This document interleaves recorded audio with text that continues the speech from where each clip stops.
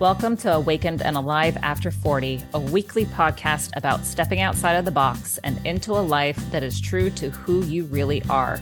We're your hosts, Dominique and Carrie, two 40-something-year-old friends and coaches who are on a journey to live the second half of our lives with greater flow and ease. Our passion is to guide and support our clients in becoming their most authentic and aligned selves. We love digging into a variety of topics and sharing some of our insights and perspectives through our coaching lenses. We both spent the first half of our lives trying to fit into a box, only to realize we were burnt out and searching for a better way to do life. We are here to remind you that it's never too late to start living your best life. Let's get into today's episode. I think my favorite episode we've done so far, Carrie, is the episode we did on self-compassion. And just how greatly powerful it is for healing within ourselves and also within the world. And when I think of self-compassion, it brings up for me the memory of starting my journey with healing anxiety and how incredibly hard I was on myself, because I was under the impression, like so many other individuals, that it's almost like a life sentence that you're handed and there's nothing you can do about it. And that isn't the case. And I'm so excited for us to chat about this more today with our own experiences, and then with myself going full in with learning and studying from some of the best leading researchers throughout the world and just applying it into my own life. So this is going to be fantastic, Carrie. I don't know. What are your thoughts on? I'm excited just to have like a personal chat about it, but for you also to be able to share your knowledge with us about it, because you've taught me so much about anxiety in our time as being friends. Your social media has taught me so much about anxiety. So I feel like you have a lot of really valuable knowledge in this area that I'm excited for our listeners to hear more about. Thank you. Yeah, I'm one of those people that I won't take no for an answer if something in me is telling me that this is not right. And that's exactly how it was when I originally had my diagnosis of anxiety. And there was something in me that was like, you know what, this is not a chemical imbalance. There is something you can do. And I really pushed to see different specialists, to really dive into some of the research, the newer research that was coming out. And I am like so incredibly thrilled that I kept going and didn't take no for an answer, or didn't take that final answer of, well, there's nothing you can do about it because it's chemical. And for the past 5 years, I would say I've been working so hard on understanding anxiety. And I even had a course a few months ago, Anxious to Zen, and seeing the results that my students got, it's like nothing else. So I think one of the biggest problems that we have, and I know I've talked to you about this before, Carrie, is that we have this understanding or belief that mental illness or mental health is pretty much focused around chemical imbalance. And so anxiety falls under that, when in reality, there's this paradigm shift that we're in such desperate need of in this world, to not put so much emphasis on the brain's power. It's not, we focus so much on thoughts and thinking and making sense of things. And that's, the brain is a meaning-making machine. But the body is where the power lies. That's our powerhouse. And to get a little sciencey on you here, when it comes to the body, 80% of our sensory messages that we receive throughout the day is from the body to the brain, and only 20% moves from the brain to the body. So why on earth are we continuing to focus on the health of the brain over the health of the body? That's just, obviously you can tell I'm maybe a little bit frustrated with this. You're very passionate. And this is where I feel that that paradigm shift, that shift in perspective is so deeply needed. And do you feel like the shift is starting to happen a little bit in recent years for people thinking in this direction more than just putting all that focus and emphasis on the brain? Absolutely. I am seeing it more and more in the community, especially on Instagram. And I've been lucky enough to connect with one of the leading researchers and specialists in anxiety. His name is Dr. Russell Kennedy. He also wrote the book Anxiety RX, and I was able to work with him as a mentor. And he is the first doctor that I came across who said everything that I believed was true, that something in me said, no, it's not your brain, it's your body. And he was the first doctor to admit that he feels the same way. He suffers from anxiety. And the way he healed himself was not through focusing on the mind, but focusing in the body. And this is where a lot of, you maybe heard of inner child work comes from, because our body stores memories. And when it comes to mental health, anxiety specifically, Dr. Russell Kennedy says that it's an alarm that is going off within your nervous system to alert you of its needs. So if your body is holding memories that you haven't processed, then your body's going to do whatever it needs to do to make you face it. And that means it's going to act out in the form of anxiety or depression or other illnesses. Panic attacks. Yep, panic attack for sure.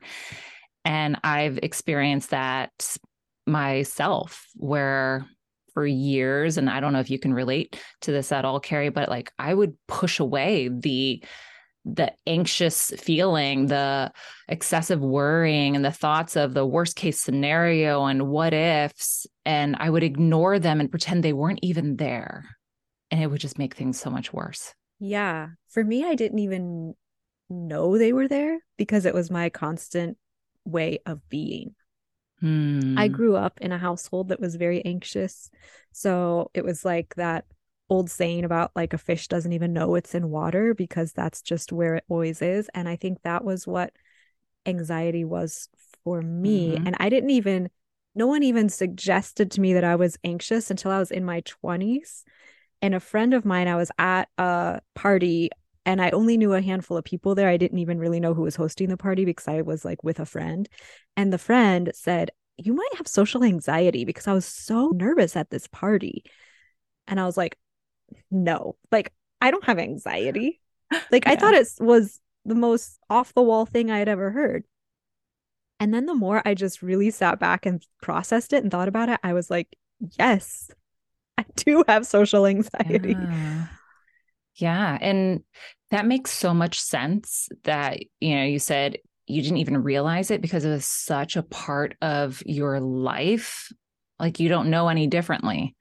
I just thought everyone worries this much. My mom has said the same thing. She has since acknowledged her own anxiety. And she's like, you mean everyone doesn't like fixate on things and go in circles around it? Yeah. And that's, again, that meaning making machine, when we're trying to ignore signals that our body is sending us, we then kind of move up into our minds and we try to make sense of everything. And it just doesn't work that way. But I also am one who believes that trauma is linked to anxiety. And Dr. Gabor Mate even, states trauma isn't the event that happened, but how your body responds to the event. So it can be like an actual event, like an accident or something horrible, or it can be your upbringing, like for yourself, where that's just simply how you were raised and your nervous system adapted to that. And so when it comes to trauma and the link with anxiety, it's ultimately, and Dr. Russell Kennedy shares this too, it's a separation from your authentic, your true self. Anytime we're trying to be something we're not, that uses so much energy. And it takes work, and it's not who we are supposed to be. And our nervous system knows that. Our body knows that. What about you? When did you first realize your own anxiety, and how did that come about in your life?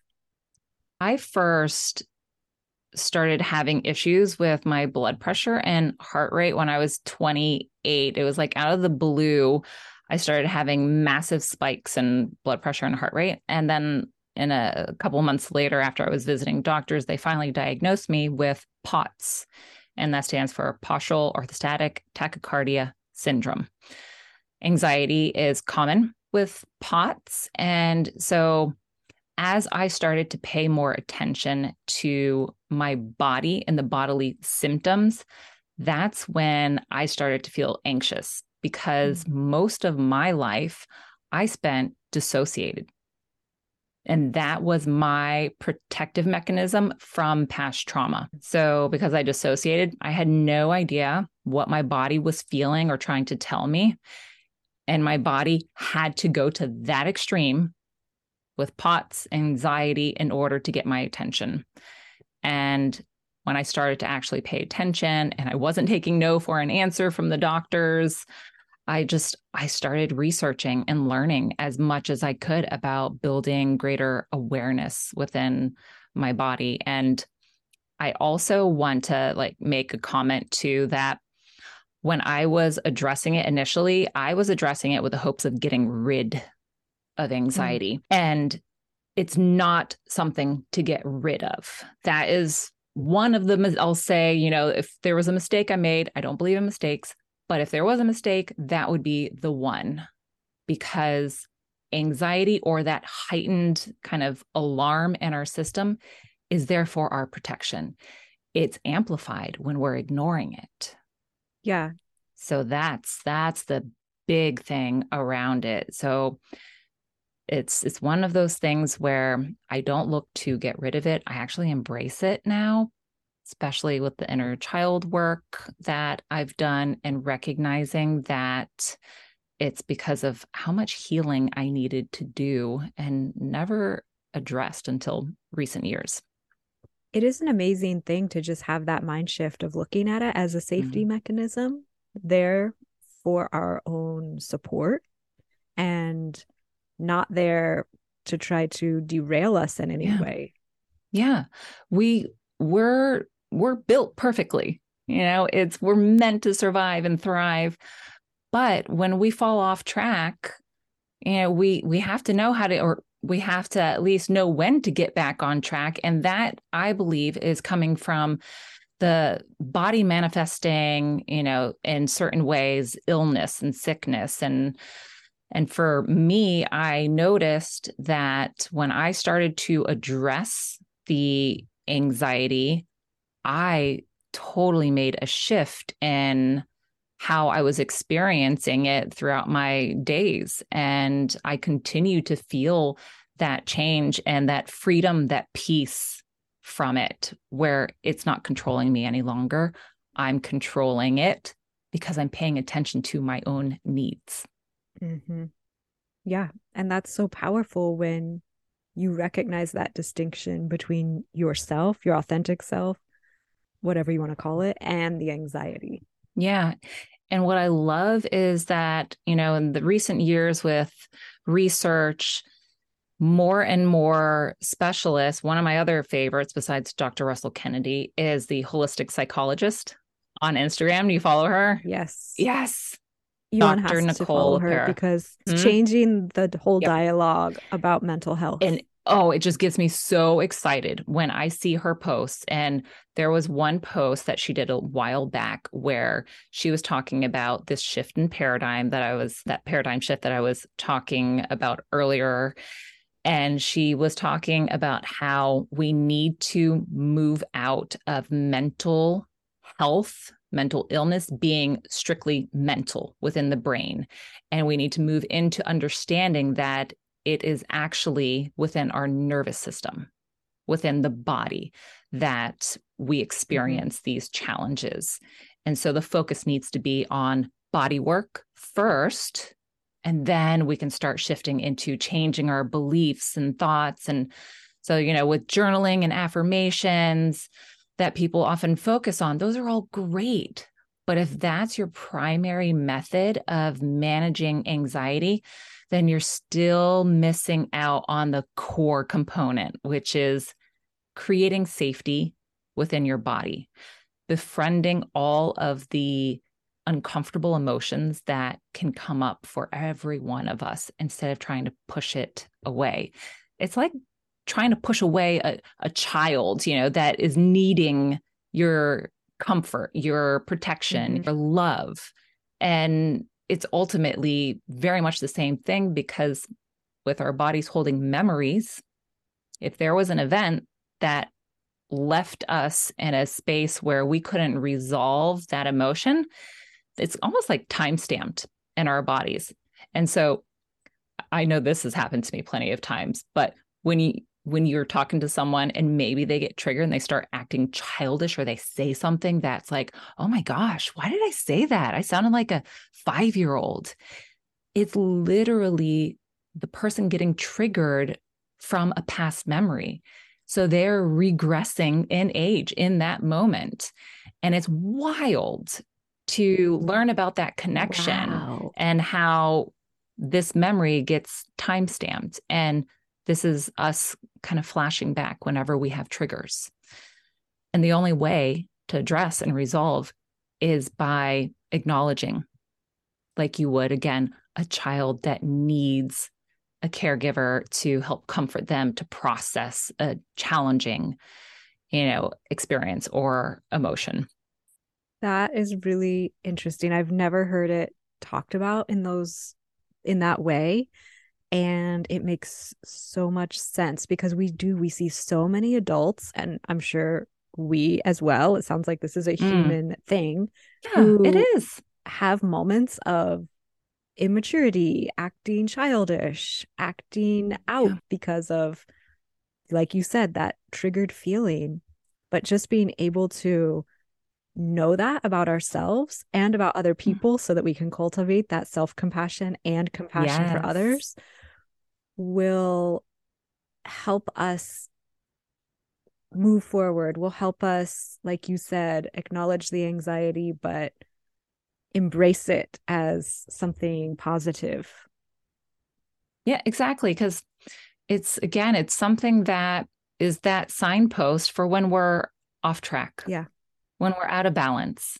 I feel like when we experience pain, challenges, discomfort, those are signposts for alerting us to, okay, this isn't allowing us to be authentic or true to ourselves. So we need to kind of bring some awareness into the situation and put some focus in certain areas. And with these times where we regress, and I feel like none of this is to be blaming or shaming yourself at all, because we all do it. It is human nature. The important part is just becoming aware of, like, oh, wow, I said this because, you know what? This maybe got triggered because I didn't feel safe, or I didn't feel like I was being heard. And being aware of it is the first step in being able to correct a behavior that is maybe less than desirable. And I also feel like the more we befriend these behaviors, then the more self-compassion we are cultivating. And like you said, the understanding of what it is to be a human, human informed. I like to say that sometimes instead of trauma informed, because again, our nervous systems, they create all the stories, we have within our lives of safety, danger. And it's about really just loving ourselves as best as we can. And through greater awareness, that has helped me like tremendously, and my clients and my students in my course. And, by no means is any of this information to replace medical advice from your doctors. But I think when it comes to experiencing it within your own lives and seeing it in other people's lives, I've seen tremendous movement with my clients and, again, my students by really incorporating a lot of this body work that we're talking about, Carrie. Speaking of body work, do you have any ideas or tips for different body activities that have helped you? Like you said, we're not giving any medical advice, just talking about our own personal experiences with what has helped us manage those moments of anxious feelings through body work. Yeah. And I taught my students a couple of practices that are super, super simple. When we feel like we have high energy in our systems, maybe some of that anxious energy, shaking is one of the best things that I have found.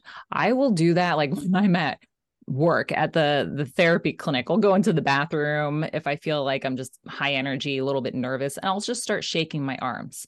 I'll start shaking my legs, just literally like you are trying to shake that energy out of your system, doing that for a minute and then checking in with yourself and feeling like, okay, is that buzzing a little bit less intense? Do I feel like I'm just more relaxed?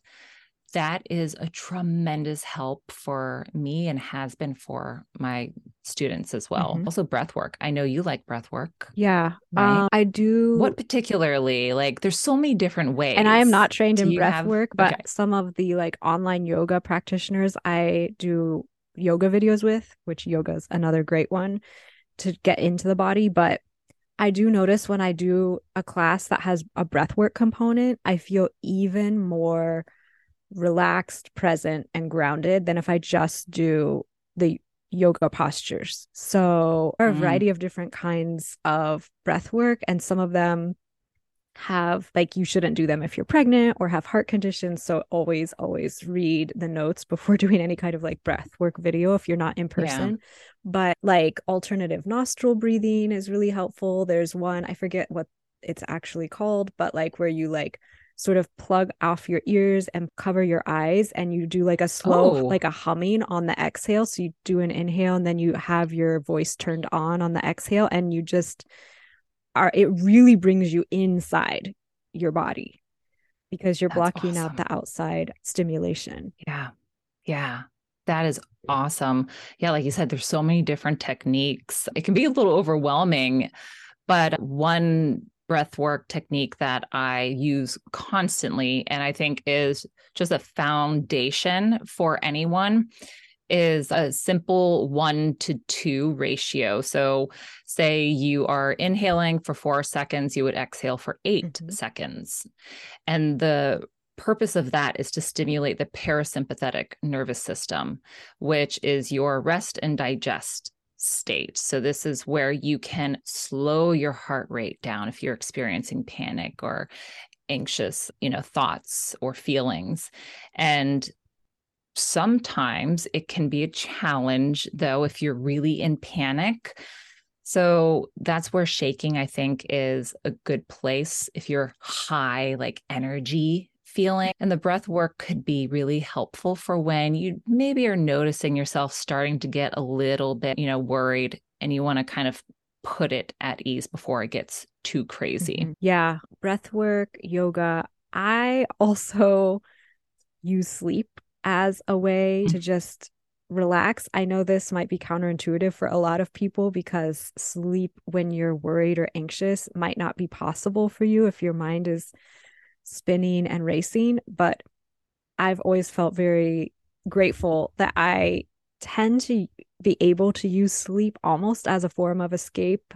Some people use food for comfort, but like I'll go lay down, take a nap, and just let my body completely rest. So sleep for me is something I'm lucky to be able to access easily, but I know that might not be the case for everyone.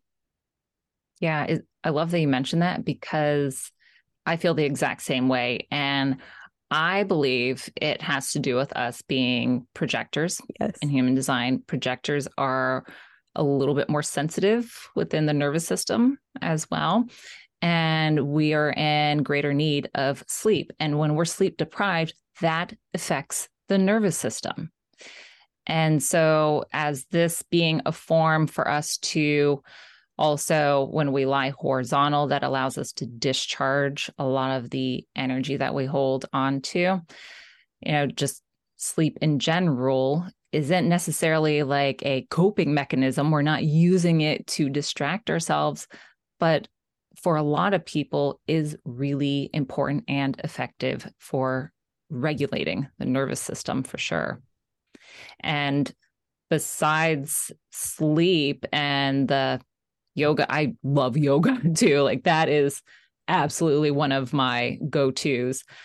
I think to keep it so incredibly simple for anyone who wants to get started with better management of anxiety is to learn how to be more present. Because when we're feeling anxious, we're up in our minds. We are not being present within the safety in our environment. Of course, not every time are we actually safe, but a lot of the times when we experience anxiety, we're safe, we're sound. We can make use of our surroundings by using our five senses to bring us present. So I like to, look around and say, okay, what colors or what items do I see in my environment? What do I smell? What do I hear? And that automatically brings you into the present moment because it brings you into your body, which is where it starts. We have to have that sense of safety and presence in order to then start to process what's coming up for us. So I think, again, just learning how to be more present with these feelings that come up.